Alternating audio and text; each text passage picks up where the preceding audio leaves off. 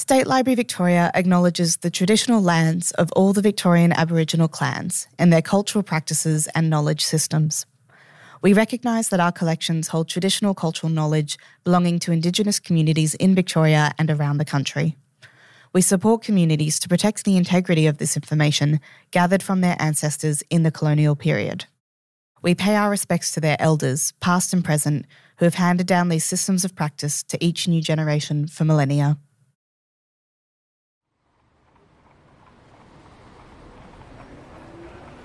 The sky is overcast on a bitterly cold morning.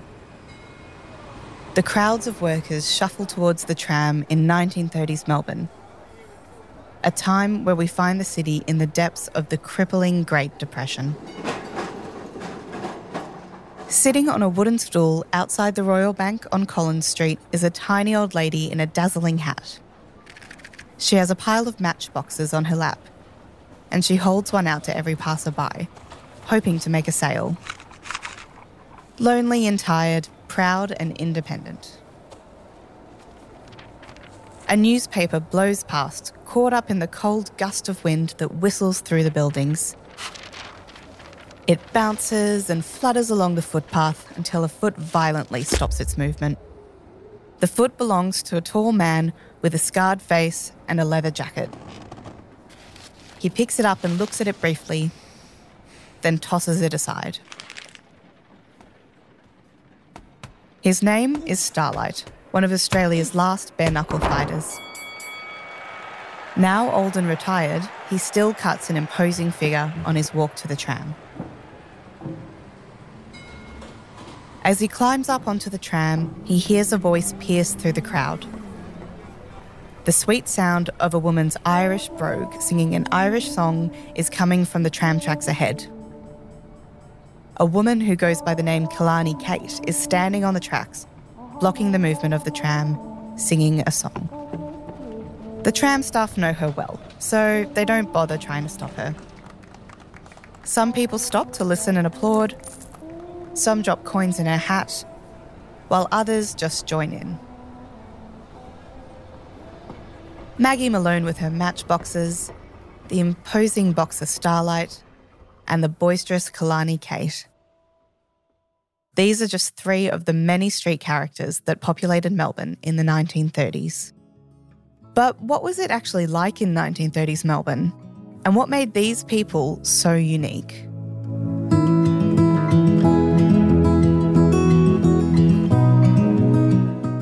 Welcome to The Chapters, a show from State Library Victoria all about the incredible stories of some of Victoria's unsung trailblazers. Now, you probably know about State Library Victoria's beautiful reading rooms and galleries. You may have even come to see Ned Kelly's armour on display.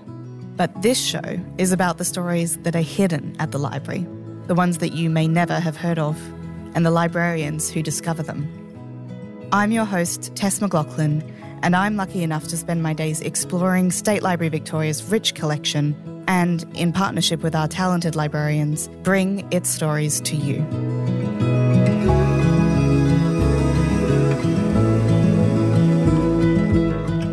When you walk around the streets of Melbourne, you can't help but imagine the past. Walking down Collins Street with all the wonderfully preserved facades, it's not too hard to envision yourself back in the 1930s. But what was life actually like back then? In today's episode, I'm joined by Kylie Best, one of the librarians at State Library Victoria. Kylie wrote an article on the library website about the humans of 1930s Melbourne, based solely on a series of 7 mysterious portraits taken by a photographer named Eric Rowell. After a lot of digging, Kylie was able to uncover the stories of these characters, and they have some really incredible tales to tell. So let's open another chapter. Kylie, welcome to the show. Thank you, Tess. It's really great to be here. So in today's conversation, we're going to explore a few different stories, but all the people in these stories are from Melbourne in the 1930s. Can you help us imagine what Melbourne would have been like back in the 1930s? So the 1930s were really characterised by quite a lot of economic and social upheaval. We've got the Great Depression, we've got really high unemployment rates, and it was a time when life was actually really hard for quite a lot of people. there wasn't necessarily a lot of government assistance available, and there were charitable organisations that tried to provide assistance to people, but they were very overwhelmed with the amount of people who needed assistance. To start out today, we'll look at an imposing figure from 1930s Melbourne, a bare-knuckle fighter with a fascinating backstory. Born in 1852 in British Guiana, he was once a champion, Edward William Rollins, or better known as Starlight. Starlight was born in British Guiana, which was on the sort of mainland part of British West Indies on the northern coast of South America. And he was one of the last famous bare-knuckle boxers in Australia. He's quite interesting because he had quite a life of adventure before he came to Australia, and he actually didn't start his boxing career until quite late in life. He was about 34 when he first started boxing professionally, and he lived his later years in Melbourne and died in Melbourne. And at the time, our photographer took a photo of him in front of the Tivoli Theatre in Melbourne. He was probably in his 80s by then, and he was a very well-known figure in the boxing circles in Melbourne, and just quite well known because he would often take his daily walk around Melbourne. Everyone knew who he was. So Starlight, as you said, was born in South America. How did he make his way to Melbourne? He was an adventure seeker, and the library's really lucky. We actually have an autobiography he wrote that was published in Melbourne in 1928 called The Life of Starlight. And in his autobiography, he writes about how he just wasn't suited to school or home life. He just wanted to go on an adventure. And his mother died when he was about 9. And a few years after that is when he decided he wanted to leave British Guiana and see the world. And he got a job as a sailor on a boat, and that was the beginning of his adventure. He spent time in New York. He spent time in Glasgow. He ended up in London. And eventually he realised he wasn't very well suited to be a sailor. I think he suffered a lot from seasickness, but he still stayed on ships. He got a job as a cook on ships, and that's how he got around. And eventually that led him from London to come to Australia, where he arrived in Sydney. And what did Starlight say about leaving British Guiana?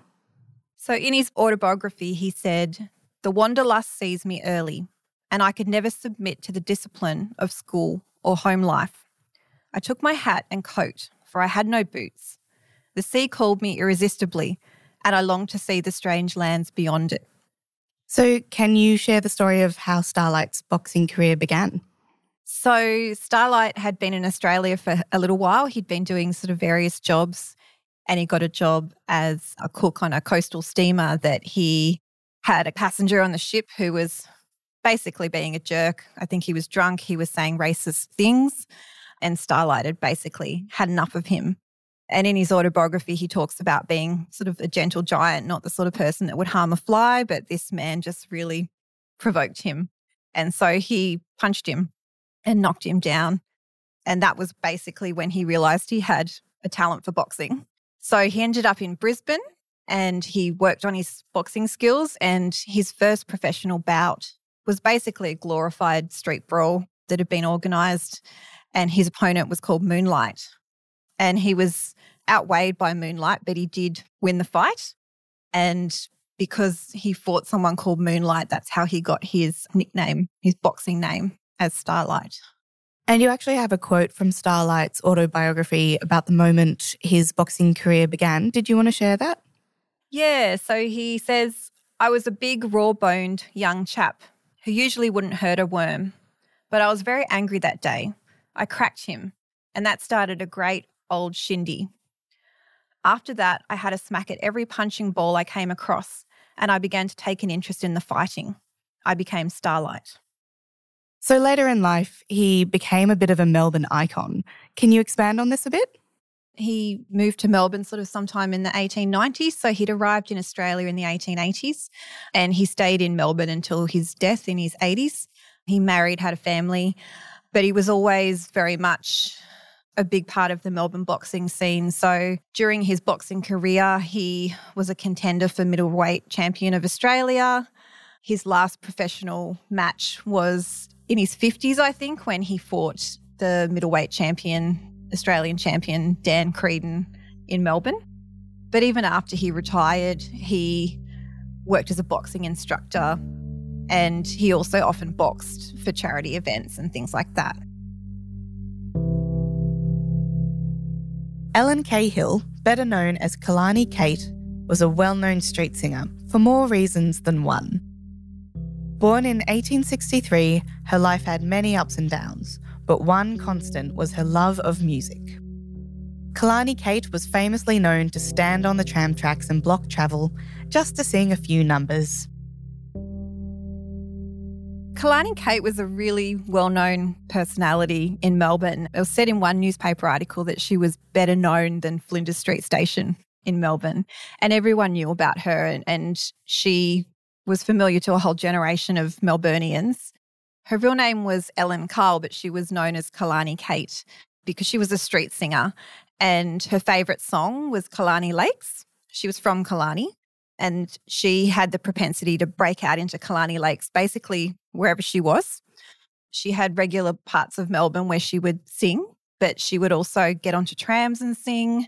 She would stand on tram lines and block trams until she'd finished her performance. She was just a real character and everyone knew who she was. And you said she was a street singer. Is that a job that people had at the time? I think certainly street performers or buskers, they've been around forever. They were common in Melbourne at that time. Street performers were often associated with people who might have been living rough or itinerant lifestyles, perhaps a little bit unfairly. I think for Kate, it wasn't a formal vocation. It was said that she'd actually come from a well-to-do family and that she was classically trained. She was said to have sung in charity concerts and at her parents' pub when she was younger. And she would have also probably received money from people who were walking past. There's certainly a lot of accounts of her singing in pubs for a drink as well. Kate was quite beloved among the staff on the trams, so they would give her a bit of leeway. And this was important because she would often perform on the trams, like you said. Can you talk about some of the places Kate would commonly sing? She really liked singing outside the town hall. She would often sing at Queen Vic Market. She was also known to sing at the homeopathic hospital, which was on St Kilda Road, and there'd often be patients sort of convalescing on the veranda, and she would go and sing and serenade them. Sometimes she matched her songs to where she was singing. She used to stand outside a dentist and sing a song about happy times. I don't know if it was ironic, but the people coming out of the dentist would hear that. And she would also often sing outside pubs and hotels, sometimes inside them as well. Speaking of tram staff, I believe you have some quotes from what they've said about Kate over the years. Yeah, so one quote from a tram worker. One passenger I recall well was Kalani Kate. What a character she was.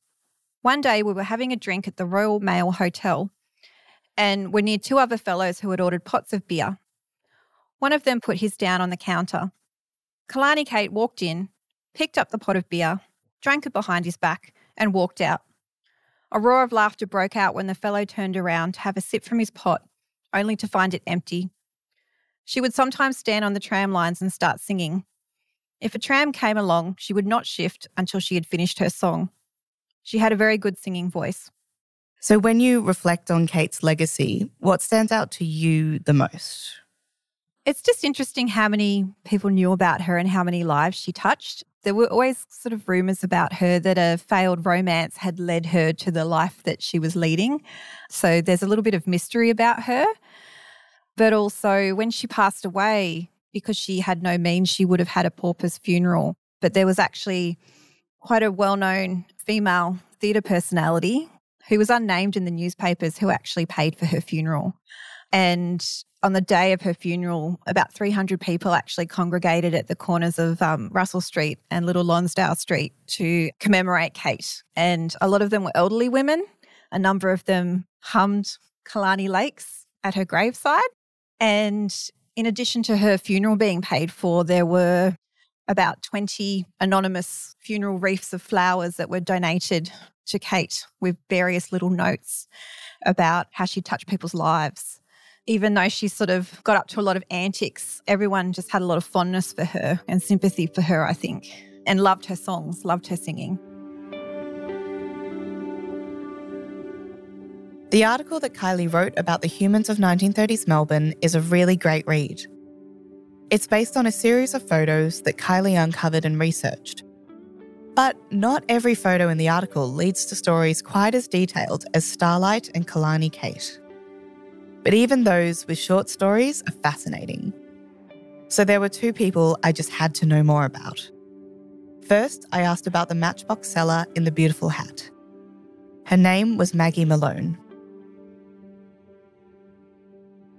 Maggie Malone was a very well-known feature of the Royal Bank corner on Collins Street, and she was a matchbox seller. So she was a little elderly lady, and she had a stall that she would set up on the corner and she would sell matchsticks.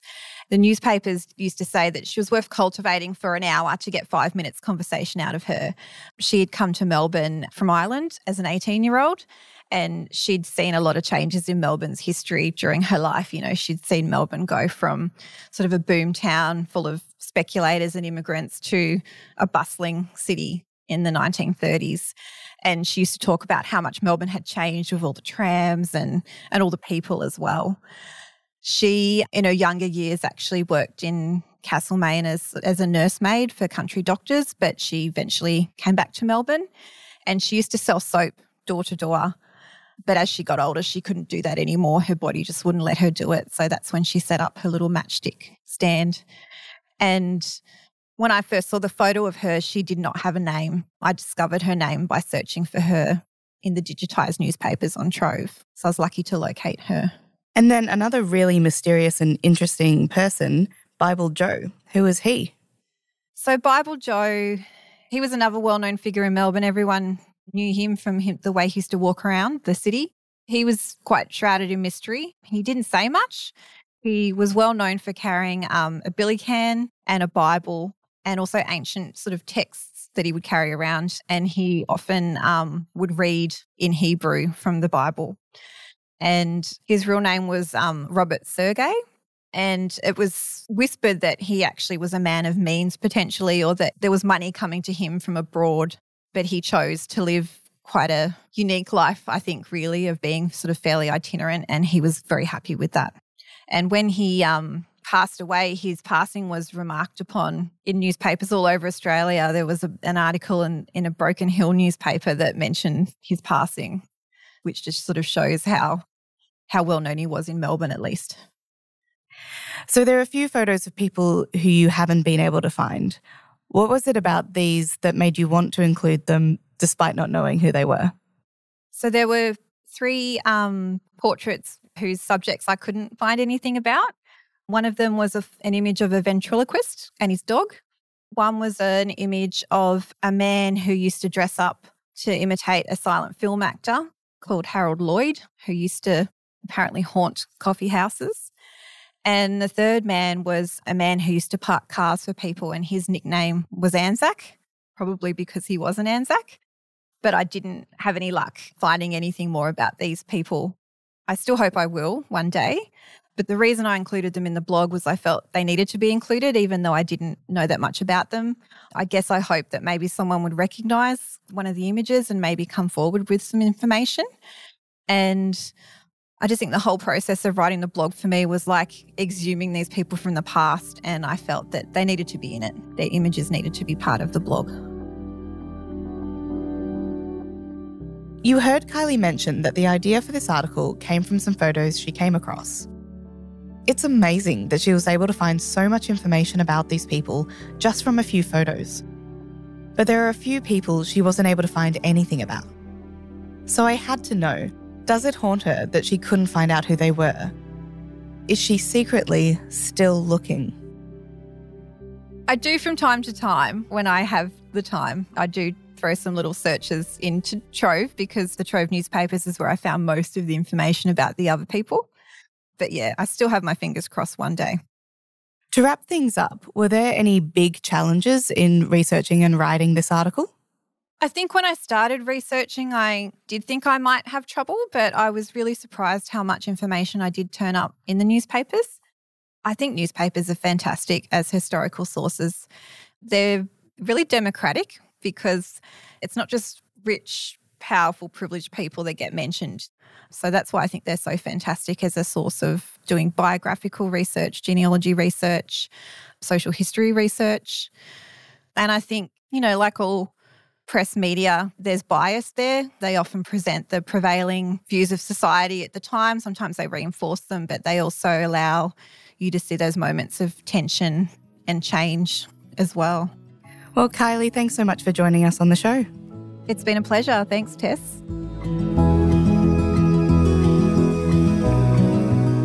You've been listening to The Chapters, a show from State Library Victoria, all about the incredible stories of some of Victoria's unsung trailblazers. If you're interested in finding out more about today's topic, you can read the article that this episode was based on, which you can find in the show notes. For more information about State Library Victoria's collections, events and services, head over to the library's website at slv.vic.gov.au or visit us in person. This show was recorded in the podcast studios of State Library Victoria, and it was produced in partnership with Wavelength Creative. To make sure you don't miss an episode of The Chapters, be sure to subscribe to or follow the show in your podcast app. And while you're there, leave us a 5-star review. It really helps others find the show. I'm your host, Tess McLaughlin, and I'll see you in our next episode as we open another chapter.